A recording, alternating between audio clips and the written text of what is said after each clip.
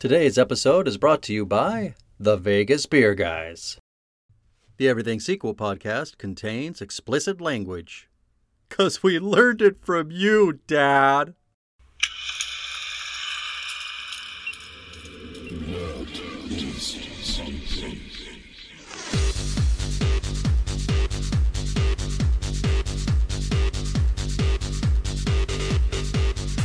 Hello and welcome to the Everything Sequel podcast. This is the Blade edition. Michael Shantz here of the How Dare You Awards. Joining me for this Vampire Fest is Tom Stewart, the man himself. Say hello, Tom. Listen, shit kicker, you're about one cunt hair away from hillbilly heaven. There's no shortage of lines from these movies. And that was in the halcyon days before being a proud American Southerner and a Nazi were two different states of being. Right. You can no longer play those two off each other anymore. Oh, shit. The Blade series. Right.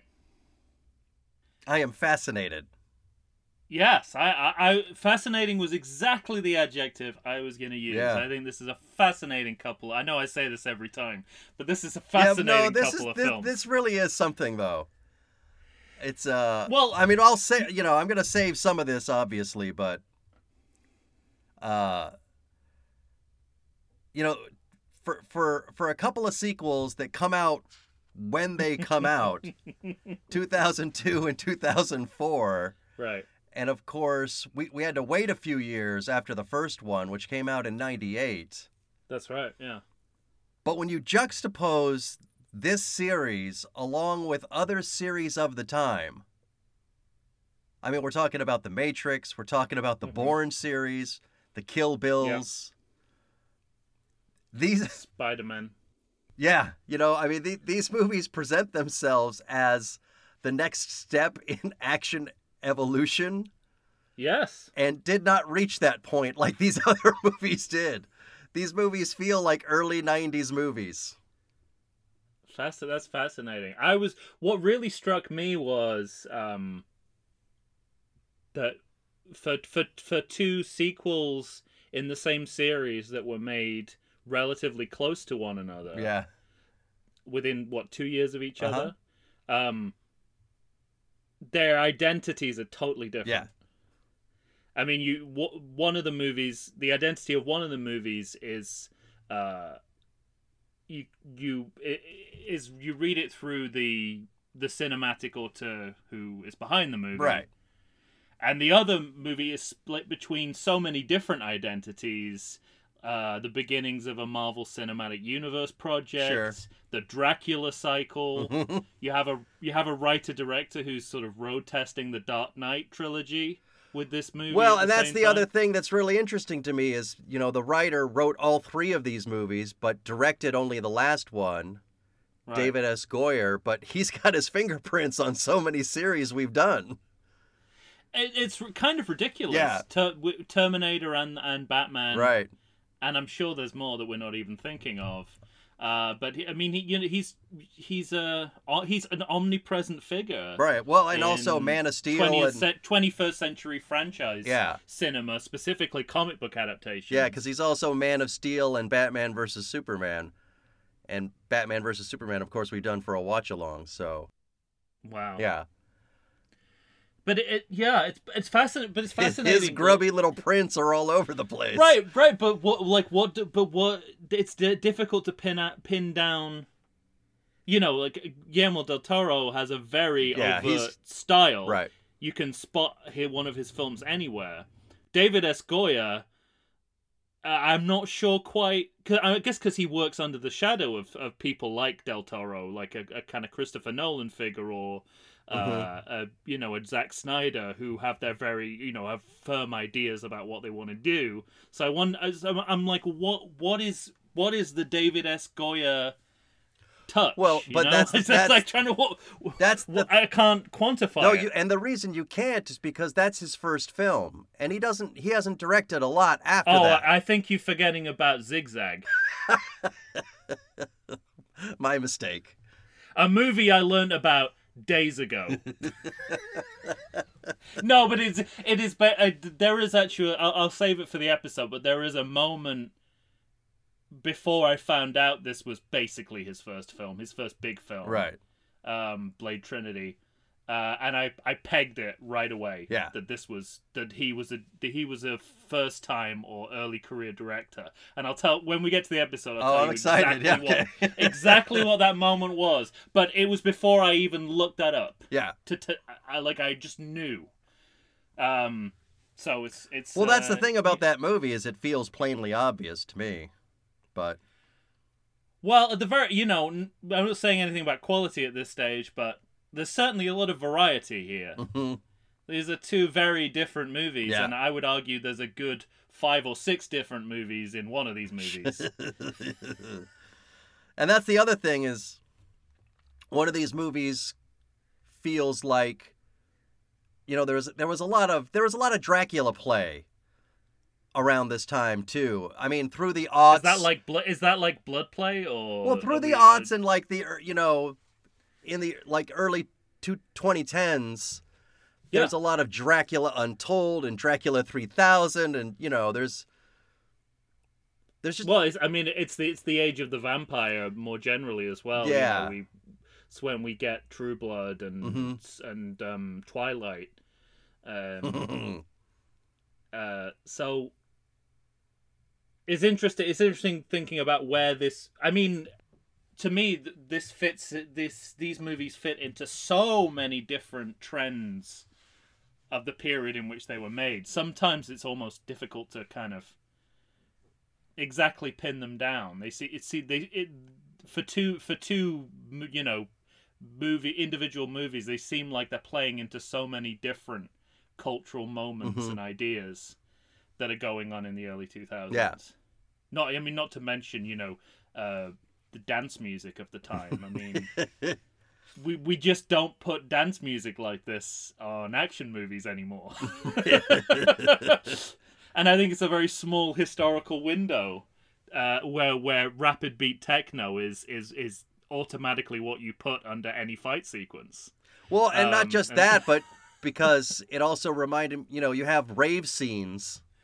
Yeah. That remind me of Matrix rave nonsense, It's like we've de-electronified action cinema, and now it's very orchestral again. It's like we've gone back to like a classical, you don't hear like a outside of But when you have outside of actual referencing electronic scoring, right. Like Halloween Kills, for instance, right? The trend is definitely more towards orchestral, and I didn't think I realized that until I saw these movies that are entirely house music, right. dance tracks. But it's just funny to me when you juxtapose these movies and take, The Matrix 2, but juxtapose them against, a Kill Bill or the Bourne series. And to me, it's like, watch them and see which ones bear out as the better films and the ones that stand the test of time a little bit longer. Yeah. It ain't these. Interesting. I'm interested to hear your thoughts. Yeah. I think so. I think for at least one of the movies, and I won't say which one at this stage, I think for at least one of these movies, some of that sense of being of datedness is sort of a little more conscious. Yeah, okay. I hope we're thinking of the same movie, but I think one of these movies is looking backwards in a very deliberate way. Okay. To an earlier periods of cinema. And I think another one just has no fucking clue what it wants to do. All right, well, ladies and gentlemen, obviously we're talking about the Blade series. Starring Wesley Snipes, and we are here to both rank and declare on these episodes. We have a different director for each of these movies, including the original, Tom. Oh, really? I did not know that about the original. Who directed the original? Stephen Norrington. of the League of Extraordinary Gentlemen fame. As in, I have not made a movie since the League of Extraordinary Gentlemen. But that's quite a well-regarded movie, isn't it, Blade? It's, Wait, so Guillermo del Toro took over for the sequel? Yeah. I did not know that. Yeah. Well, I mean, that's a very left field choice both for him and the movie. It doesn't feel like a left field choice for him. I get what you're saying in terms of like taking over the series. Yeah. But Blade does feel in his wheelhouse. Yeah. And of course he makes his presence felt in the film that he directs. Yeah, and I mean, you see a lot of Hellboy in Blade 2. Well, you actually see Hellboy in That's true.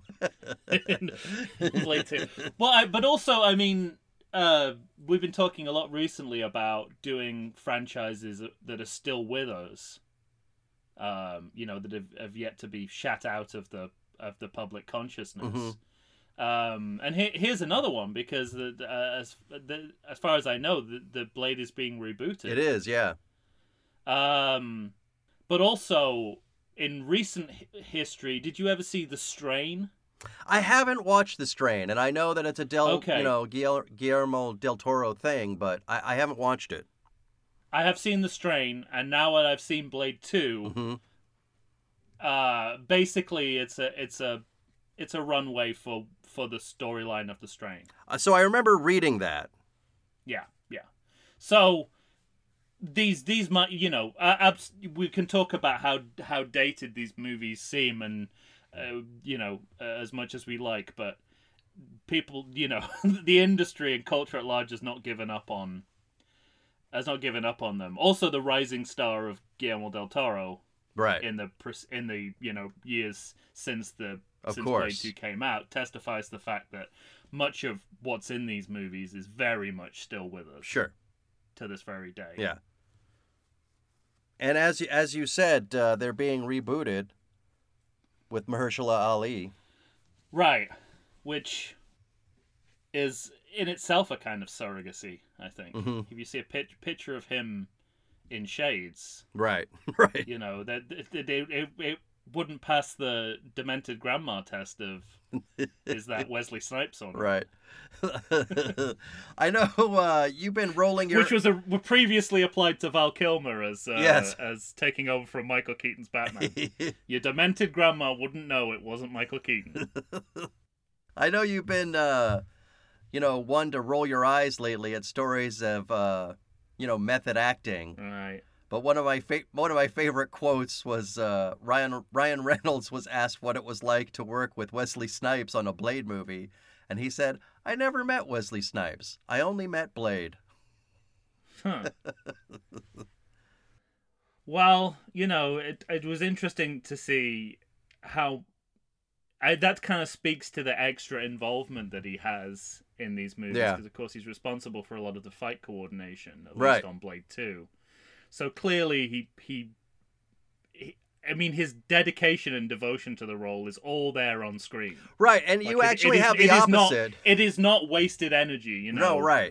Because you have the opposite, it seems like Ryan Reynolds is kind of making light of it, but Guillermo del Toro had basically the same answer, but the opposite reaction. Yeah. In which he said, there was nothing that you could ask Wesley Snipes about Blade that he wouldn't know. Like, that's how connected to the character he was, and he really appreciated that when he was directing him. Well, that's the thing. It makes other actors look bad, but it makes the director look better. So it's no wonder they have those respective positions. Is it really? Because it seems like he is partially responsible for directing the movie. Mm-hmm. In that, if you put it that way. Yeah. All right. Fascinating. So where does that leave us? I mean, normally we talk about if this was easy or hard in ranking. Here's the thing. Yeah. I'd never seen these movies. Okay, that was one of my questions. Nor have I seen Blade, clearly. Given that away. I thought it was a Guillermo del Toro film. Right. But I'm aware of them by reputation. I'm aware of what you mentioned reputation earlier them. because it's not that the first Blade, it's not that it's not well regarded. Yeah. But I think Blade 2, even by Snipes himself, is regarded as the best of the three. Right. Yeah, exactly. So I'm aware of them by reputation. So I feel like for most people, this would be a complete no-brainer in terms of ranking and declaration. Right. And for me, I have to overcome some personal prejudices in order to sort of make an objective-ish evaluation of these two films. I was going to ask, because didn't you have something salty to say about Guillermo del Toro not too long ago? Yeah. And I want to set the record straight, okay? This is the elephant in the closet. My feelings about Guillermo del Toro. So, when I see this gentleman's films, I am typically underwhelmed. I find them... I don't actively dislike them. I find them perfectly watchable. Uh-huh. But I have a real disconnect between the critical audience reaction to his movies and what you think. I cannot connect those two ideas of the same director. However, just to sort of Has there been a Guillermo del Toro movie that you've loved? No. Okay. No, he's nowhere near. But that was exactly what I was going to say. I have an easier time with the more superficial end of his work. I see. Okay. I don't think he knows his way around an art film as well as people seem to think he does, with Pan's Labyrinth, Shape of Water, etc. So when he does this more... But the Hellboys of the world? Well, let's say when he does the pulpier material, I'm more inclined to give him the benefit of the doubt. So what is it? What's that disconnect? What is? Well, we can talk about it on a case by case basis. Yeah, that's true. I mean, my operational theory, which to some extent was borne out by seeing Blade 2, although that doesn't mean I've declared. Don't ever think that means I've declared yet. So this is the analogy I go with every time, and this analogy is going to irritate you as well. How could it not? I'm creating a whole nother. I'm trying to bitch less about Del Toro, but bitching more about someone else. So I see. Who's in your crosshairs now? Exactly. Fucking That's shit. what it feels like. To me, he's like the Bono of cinema. Jesus Christ. So, whenever I hear Bono talk about music, I agree with everything he says, and I think you understand this. But you hate U2. But yeah, I listen to U2, and it's like none of that goes into their music. Like they miss none of. I can't hear any of that in the music. And I feel the same similarly about Del Toro. He loves all the right movies, and he loves them for all the right reasons. Right. And I do see, and I guess it's better than Bono. Headline news. Better than Del Toro. Better than Bono. Because now I that's do a see t-shirt. that I do see that in his movies. I see that he understands what's good about cinema and what's good about certain movies. But I don't know that he has a new or interesting spin on that. Gotcha. And the movies I like least of his movies are movies that refuse to own up to the fact that they're remakes. Such as? Pan's Labyrinth and Shape of Water. Okay. Which are remakes of Creature from the Black Lagoon and Spirit of the Beehive. Okay. I don't know Spirit of the Beehive. It's Pan's Labyrinth, but okay. Not a fantasy movie. Is it a foreign film? Yes. Okay. Spanish, I think. All right. Interesting. Have you seen the new one? Have you seen Nightmare Alley? No. That is because that is a remake. Why would I? Remake, yes. Why would I punish myself? But it's a deliberate. This is my entire problem with him: is that he just remakes other movies. Why would I go and see a movie that is already a remake? So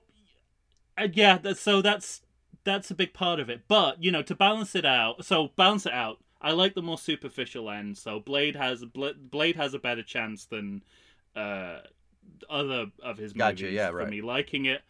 I also have decidedly mixed feelings about David S. Goyer as a film artist. And I have to tell you, in watching these two movies back to back, I began to see the value of Guillermo del Toro as a directorial hand. I got really worried there for a second. But none of that came from watching Blade 2. It all came from watching Blade Trinity. Okay. Because I began to think, oh, you know what? When you do a fight sequence, you probably need to do more than let combat-trained actors just do whatever the fuck they want. Right, exactly. Apparently that's harder than I gave it credit for. So yeah, that's all at play here, but I've been able to put, because having that wider perspective has definitely probably undone some of the kind of prejudice I have towards Del Toro, the director specifically. Yeah. I can see it definitely see it in a broader light, having seen the two films together. And also, having seen subsequent Marvel movies with similar projects, you begin to get an overall sense of what's good or bad in this field.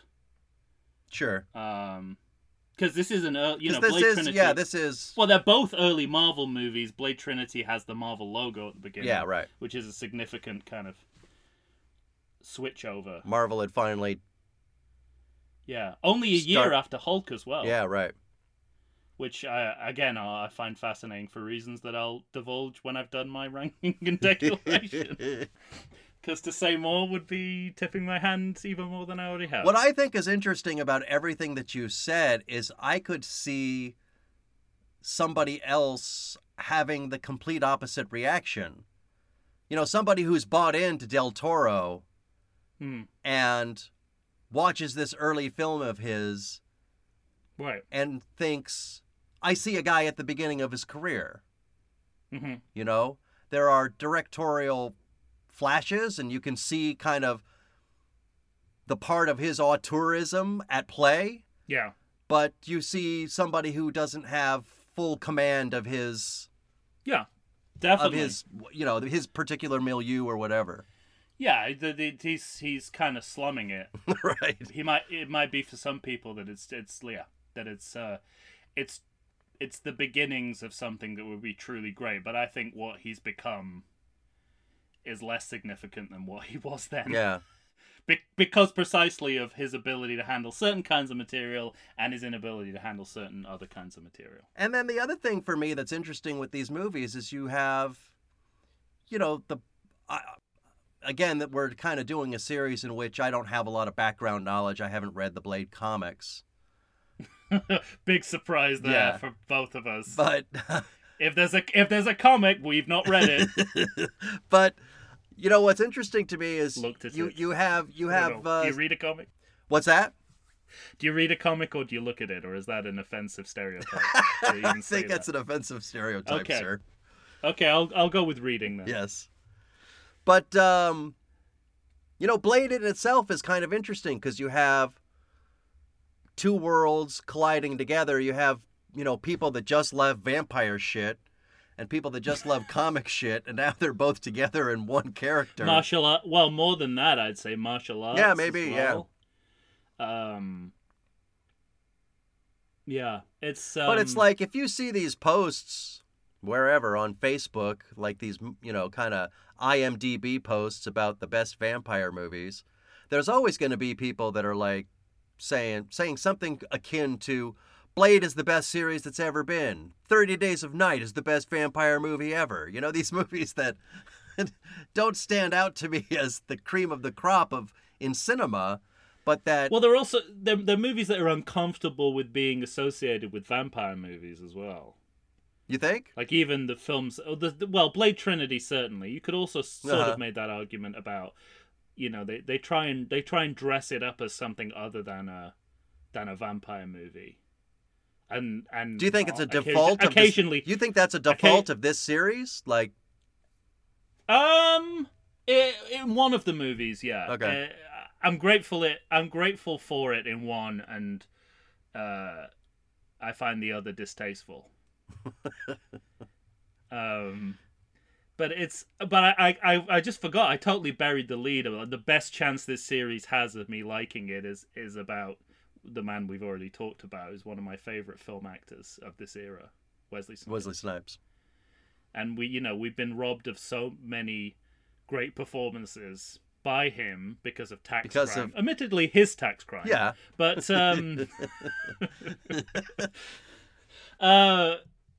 it's seeing even last year, seeing him, something of a comeback in Coming Digit to America. Mm-hmm.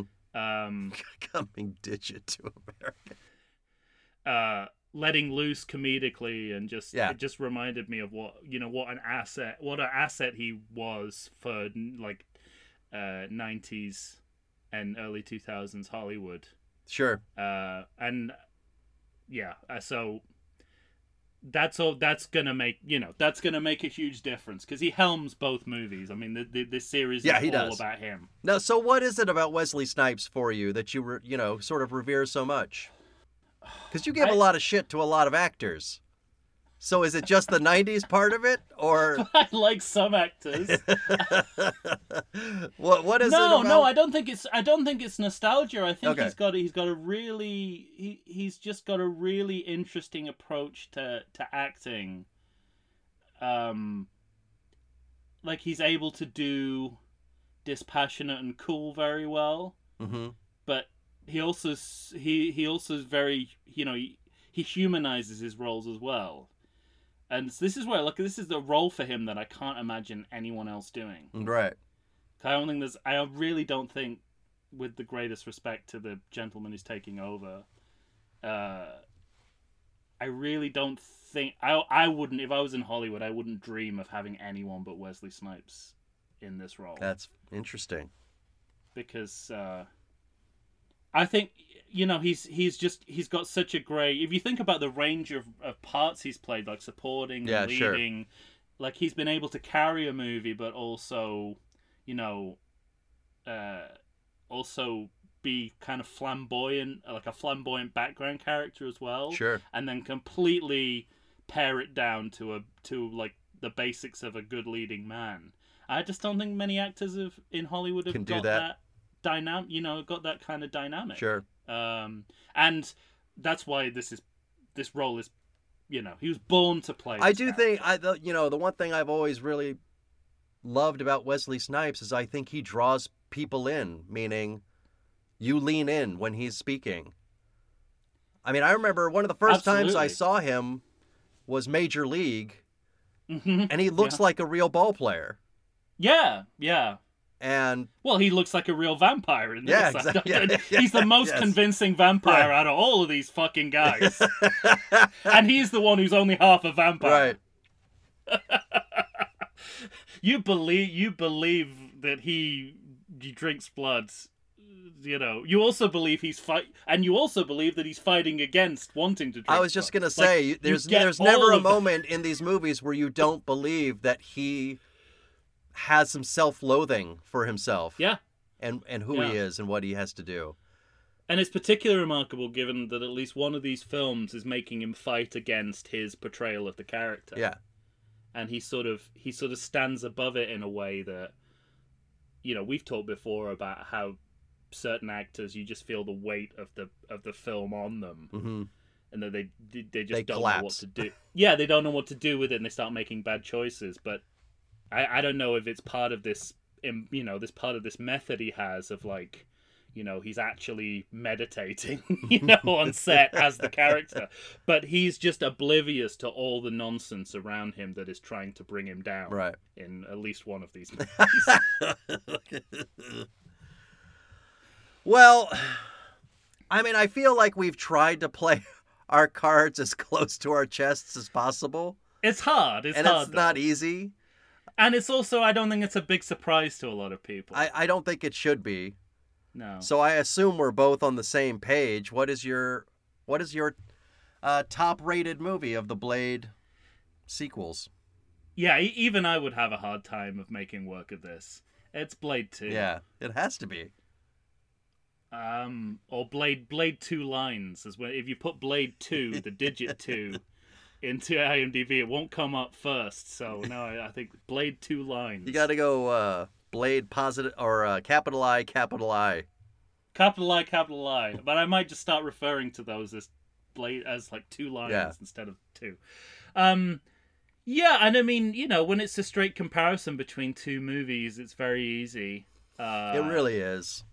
I think these are largely action films, and if you were to pit the action sequences of of this on Blade Trinity, there's just no contest. Mm-hmm. There's so many impressive action sequences in Blade 2. Yeah. I mean, it looks like that now. At the time, only a few years after Crouching Tiger, Hidden Dragon came out. Yes, right. That was on my mind too.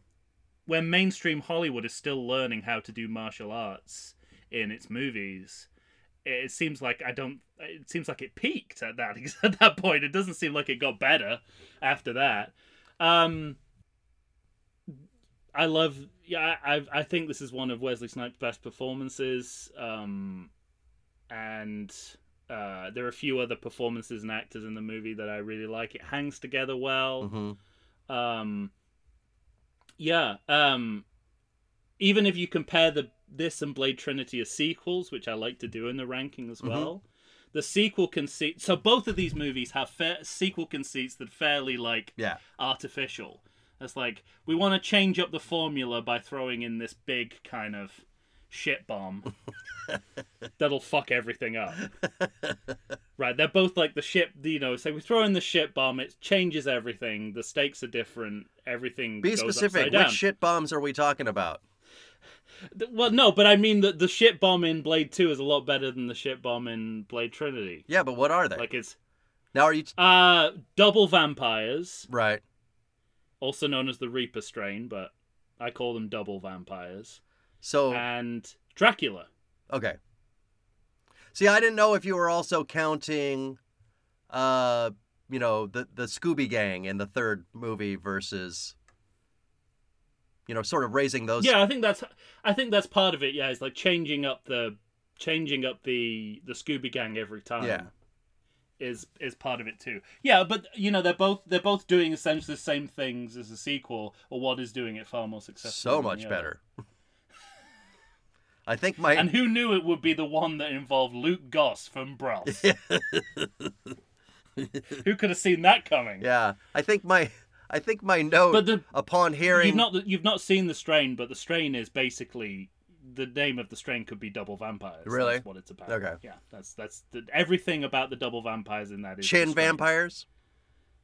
Yeah, chin vampires. Yeah. I kept saying I was trying to come up with a name because they don't tell you what these vampires who hate vampires are for a while. Yeah, right. So I came up with the name Double Vampires, and I think I was thinking of Richard Pryor talking about prison. As in prison, you have the Muslims and the double Muslims, and it's the double Muslims you've got to watch. So double vampires. Double vampires. It's the double vampires I wasn't pulling from Richard Pryor. I just wrote down chin vampires. Chin vampires is very good. Yeah. I like. Yeah. But of course, the Reaper strain. I, like you, have Blade 2 at the top of my list. Yeah. I just, to me, it's as plain as the nose on our faces, or the nose is on our faces. It can't be argued. Yeah. Top to bottom. It also reminds, let's assume for a second, hypothetically, before we blow that hypothetical, that the quality between these two movies is on a par. The fact that Blade 2 has a vision of what it wants to be and Blade Trinity does not makes a huge difference. Yeah, sure. Even if I really didn't like that vision, and at times I don't. Yeah, that's interesting, because me too. I feel like the level of confusion about what kind of a movie Blade 3 wants to be is going to mean it's always going to be at the bottom of the pile. Yeah. Even if, like, not thinking good or bad at all, just, like, get your shit together. Right. Time. Blade 2 really has its shit together. It has its shit together. It knows exactly what it wants to be. It's a handful of set. It's one of those. Again, you talked about 90s cinema, and where I really get the nostalgia feels is it's like those movies that are just a handful of set pieces, like Speed. Yeah, right. You know what I mean? Yes. Like, we're not aiming too high. Those are some of my notes. What we've got. Those are some of my notes of, man, these movies are just set piece extravaganzas. Yeah, it's just like let's just get through these few set pieces, and then we'll be at the end. Right. and cinema does. Movies don't work like that anymore. No, right. It's like you're referring out to 7 other different narrative strands. Mm-hmm. And it's just like, oh, let's just it's Blade is just like it's just going down one line. Right. It's like a tunnel. It has tunnel vision. And that means so much when you put it against a movie that, I am as confused as what happens as I am at the beginning at the end as I was at the beginning. Yeah. Well, I think you're as confused as its director was too. So obviously, and after the success of Zigzag, I mean, come on, sophomore slump. I didn't even look at what Zigzag really was. I know. Well, obviously, I looked at the list and just disregarded it completely because I said that this was his first movie. It's like an inconvenient truth, isn't it? It's like you want. Wait, did I see that Wesley Snipes is in Zigzag too? He might be. When we did Rocky 3, and there was like a really shitty movie that would have meant we couldn't say this was Mr. T's screen debut. So you just ignore that it happened. Yeah. And say that, because I think even then the movie says introducing Mr. T. Yeah, he is in it. Oh, wow, okay. So it's not a small movie. And so is Natasha Lyonne, so...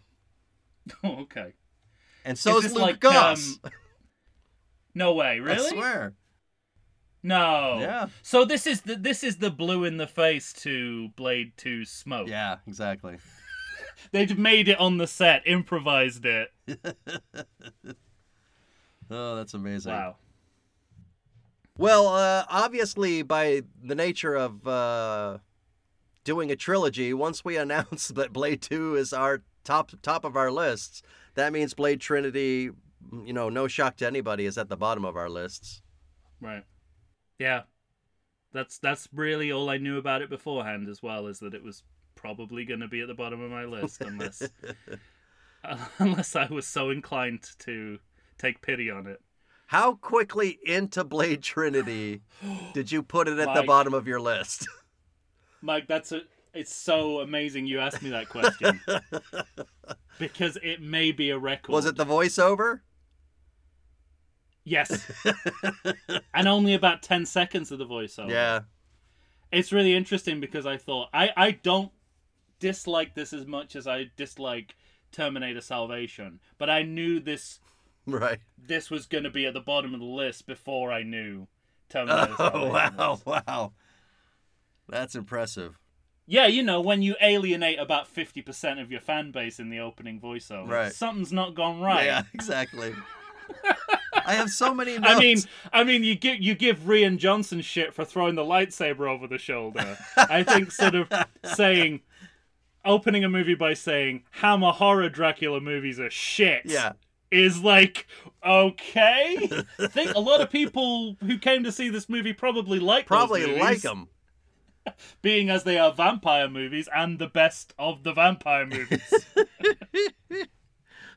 I have so many notes that say, did he just let Ryan Reynolds do whatever he wanted? What I mean, talk At all about times? a makeover. Yeah. He's gone to comic timing school in between Right. Blade Trinity Exactly, and Deadpool, yes. right? He's still in that pizza store with the two girls or whatever at the time of this movie. It's kind of I can't think of anyone who started out that unfunny who came to be someone known for their comedy. But also, who found us, because it's not like he's doing different shit now. No, that's my first note there. It's like, well, right. I guess Ryan Reynolds figured was a out how to make it right work from the beginning. He cornered that market as soon as he started acting in movies. But he's not funny in any shape or form and has no comic timing. It is so fascinating as a watch when you're watching that movie. Yeah. It's like, really I kept is. saying, he's doing all the same shit he always does that I always like in movies he does now that I am hating actively in this movie. I had exactly the same note. He went to comic timing school. It's incredible.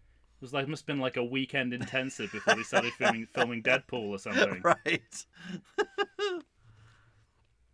Well, maybe that's part of it too. I mean, he found the right character.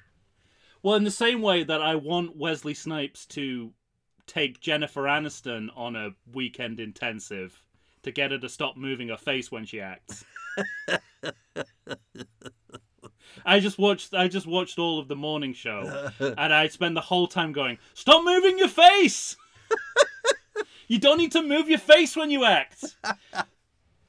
In the part of the series where she got COVID, spoiler alert, but catch up.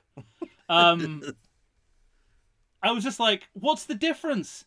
She always acts like she has COVID. She never stops fucking moving her face. Like something's wrong with her." Gabriel Byrne and Wesley Snipes would knock that shit out of her in a weekend. You do not need to move your face to Stop act. moving that face. You ever seen that Cheers episode where Diane gets warned about her facial tic? Yes. Yeah. That's some good fantastic. shit. Buster Keaton never moved his fucking face, and he's one of the greatest actors of all time. And Buster Keaton was Buster fucking Keaton. Anyway. All right. Well, that leaves us with good, bad, Tom. Right. Okay. I'm fascinated. Okay. Do you want to start with Blade 2? Let's start with Blade 2. Okay. What say you? I want to hear from you first because I think you're and I'm going to use the wrong conjugation here, lukewarm on this movie than I expected you to be. Yeah, I am. Yeah.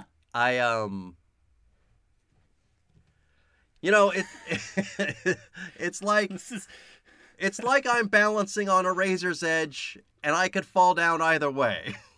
Okay. I could blade's edge, you might say. Razor blade's edge. Yeah, exactly. I could say that it's good, but I'd have a lot of buts. Yeah. Or I could say that it's bad, but I kind of like it. Yeah. And interesting. So for me, at the end of the day, I decided not to just wrestle too much with this, and I thought, yeah, this is a good movie.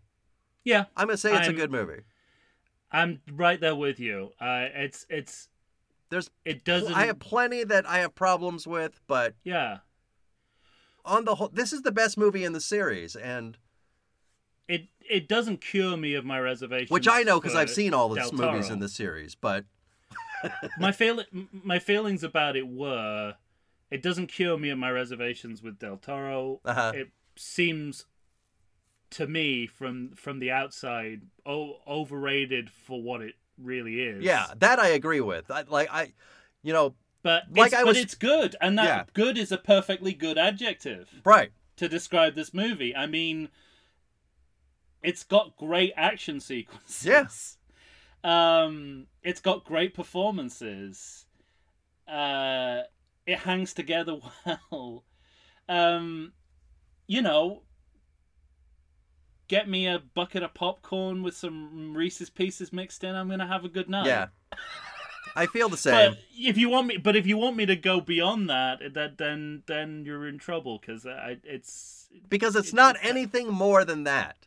No, it really isn't. So for the It's a people good that are night- it's a diehards, good night's entertainment. Yeah, for the people that were diehards that I was speaking of earlier, who are the kind of people who wouldn't hear a word against this movie, it's not that. No. I got plenty of words against the movie. Yeah.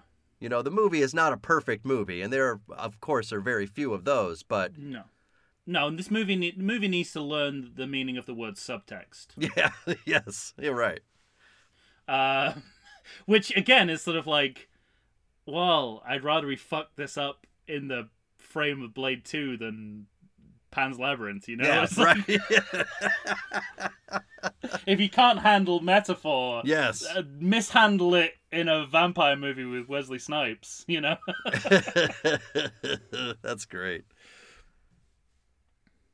Okay. All right. So I think we're on the same page. But I think I might have less of a problem. I mean, maybe it's just a surprise of liking a Del Toro movie more than I normally do. But I quite enjoy it. I had a good time with it. But it's probably more to do with Wesley Snipes for me. Yeah.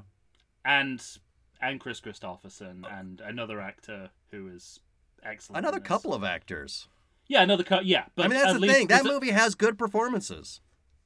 I realized, like, having, you know, when I saw Chris Christopherson was in the movie, it's like, how many of my favorite films feature Chris Christopherson? Yeah, right. I know. It's kind of I was amazing. just talking with friends about Chris Christopherson. For someone who's not an actor. Yeah, right. Exactly. And that's the thing is you go back and you look at his career and you don't think of him as an actor, but it's chopped full of good performances. And he holds this movie down every bit as much as Wesley Snipes does. He is every bit as much as Whistler as Wesley Snipes is Blade. Right. They both completely and wholly own their characters. Until they blow him up. Yeah, well. After making him hick Alfred for a scene. No, yeah, I was just like, Alice Doesn't Live Here Anymore, Lone Star. Yeah. These are some of my favorite movies, and he's at the heart of both of them. And there's at least one more British actor in it who I really love, and his casting was a stroke of genius. All right. I'm not talking about Luke Goss, Okay. whom I don't consider an actor, but I have nothing but good things to say about him in this movie. All right. Well, that leaves us, and so we're on the same page. We both think this is a good movie. It's a good movie with problems. I dare say that maybe there's no surprise with Blade Trinity, given what we've said so far. Well, I think the only surprise is it's not just bad; it's bad with a double D and no ass. It has a boner, but no ass. Yep. A very visible blade boner, or a blader, which I'm surprised he didn't commandeer as a weapon at some point. No, I mean, you know, I'd heard that, you know, I knew of this movie by reputation. Mm-hmm. I knew it was considered a disappointing end to the trilogy. I came in with an open mind because so much of that normally has to do with fan expectation. Sure. But they weren't wrong. But they weren't wrong. But, you know, but I came out of it thinking, wow, you know, this takes the heat off Ang Lee for setting the Marvel Cinematic Universe back. Yeah, right. 5 years. I mean, you know, I could make an impassioned defense of certain aspects of Hulk. I don't think I could do that with this movie. You know, it's just. It feels it's a confused. Yeah, it feels feeble. It's a confused movie that doesn't execute anything well. I mean, that's my overall note. log line. Yeah, and there's really nothing that doesn't apply to that. It's as confused as Nigel. Except Wesley Snipes. Nothing works stylistically, conceptually, tonally. Nothing is gelling at all. Mm-mm. And yeah, I mean, it's interesting, you know, like fan expectation was obviously let down. Sure. But I can't think of any expectation that you have that wouldn't be zero. You wouldn't like you know, if you came into this thinking you were going to see a Dracula movie, you wouldn't be happy. If you came into this it was a Marvel comic movie, you wouldn't be happy. You know, what is a Blade movie? You wouldn't be happy. What's it? You know, what's the point? That's such a Chew comment, isn't it? But it's a worthy one. I really did think, you know, I thought, what's the ultimate goal here of making this movie? Well, what are they trying to revive? Right? Are they trying to revive Blade? Are they trying to revive Dracula? Are they trying to what are they doing? Yeah, it doesn't feel like they're doing any of that. It feels like they're ending all of them. Right. Is this they're trying to create a Hannibal King series? What's going on? Yeah. And that's the thing that I think bothers me the most, is it feels like that this movie wants to introduce the Scooby Gang as, hey, these are the people we'll be following from now on, almost, you know? Yeah, because everyone else is dead. Exactly. It's very offensive that only the Scooby Gang. Yeah. Poor Scooby.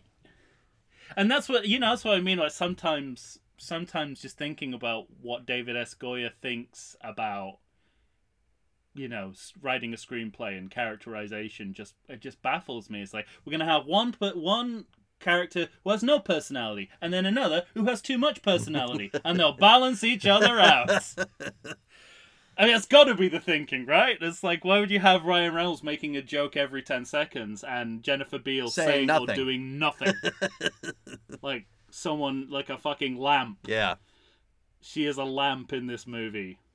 And Ryan Reynolds... And she's supposed to be the daughter of the man who has the most personality of anyone in the franchise. It's like we need a Maury Povich paternity test. Remember back in the first movie when Whistler seemed to intimate that his entire family is dead? Well, here's his daughter. Well, having not seen it, I have a lot of questions about what's in that first movie. I'm sure you do. And you might not be surprised to learn. As always. As always, I was going in blind, and I made a lot of mistakes. I hit a lot of walls. I can't wait until you ask me which characters were in the first movie. Well, you probably, when we talk about Blade 2, you're probably going to know who's the top of my list about who I thought was in the first movie and isn't. That's fantastic. Oh, that's great. All right. Anything left before we wrap it up? No, I'm yeah. We're both Blade 2 at the top and Trinity on the bottom, and we're both good bad. Yeah. Done and done. Done and done. So no contention between us. But still a lot of interesting material to discuss. Sure. All right then, ladies and gentlemen, you're going to have to tell us what you think. How do you rank these movies? Are they both good? Are they both bad? Do you split? And which way do you split? Find us on Facebook, Instagram, or Twitter to let us know. Or send us an email to everythingsequel@gmail.com. We will read what you have to say on air. That's it. Next time you hear us, we'll be talking Blade 2. For Tom Stewart of Lonesome Whistle Productions, of course, Michael Shantz here of the How Dare You Awards. That's it until next time. Say goodbye, Tom. And when the fuck did you see my dick, fuckface? Just think about that. Drink in that sentence. Just think about that. 13-year-old. Like, is David S. Goyer a 13-year-old boy? Right. Or was he at that point? Well, what's funny about that is lines like that coming from Triple H, he liked so much he kept adding more lines for him to say. So he Gary Busey'd this. Exactly. Wow. I mean, it's a room full of idiotic characters, so no one's saying anything particularly much better than that. Agreed. You have two fucks and a dick.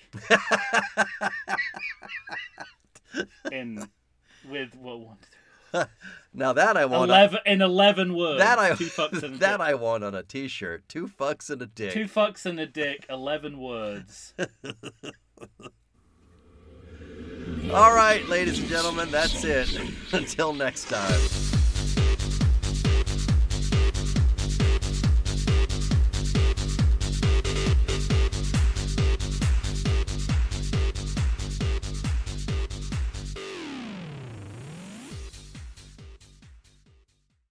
I like to think I know something about beer, but nowadays even I get overwhelmed when confronted by the exhaustive selection of craft beers they have at bars, breweries, and even grocery stores. Back in the day you had 1, maybe 2 craft beers to choose from, and if you were confused, you ordered a Guinness. But in beerstinations like San Diego, the craft beer options lately are in double, sometimes even triple digits. So what's a beer drinker to do? You need what I need, the Vegas Beer Guys. Your beer of choice should be a perfect blend of malt and hops. And so a live show about beer needs that same balance. And the Vegas Beer Guys matches beer expert Dan Aker with self-proclaimed beer novice Stephen J. Weiss. The results are eminently drinkable. They're on Facebook, they're on Instagram. They'll try new beers, they'll tell you about beer. Think of them as your beer Sherpas guiding you up a foamy-headed mountain to reach the peak of your pint. God, I need a beer.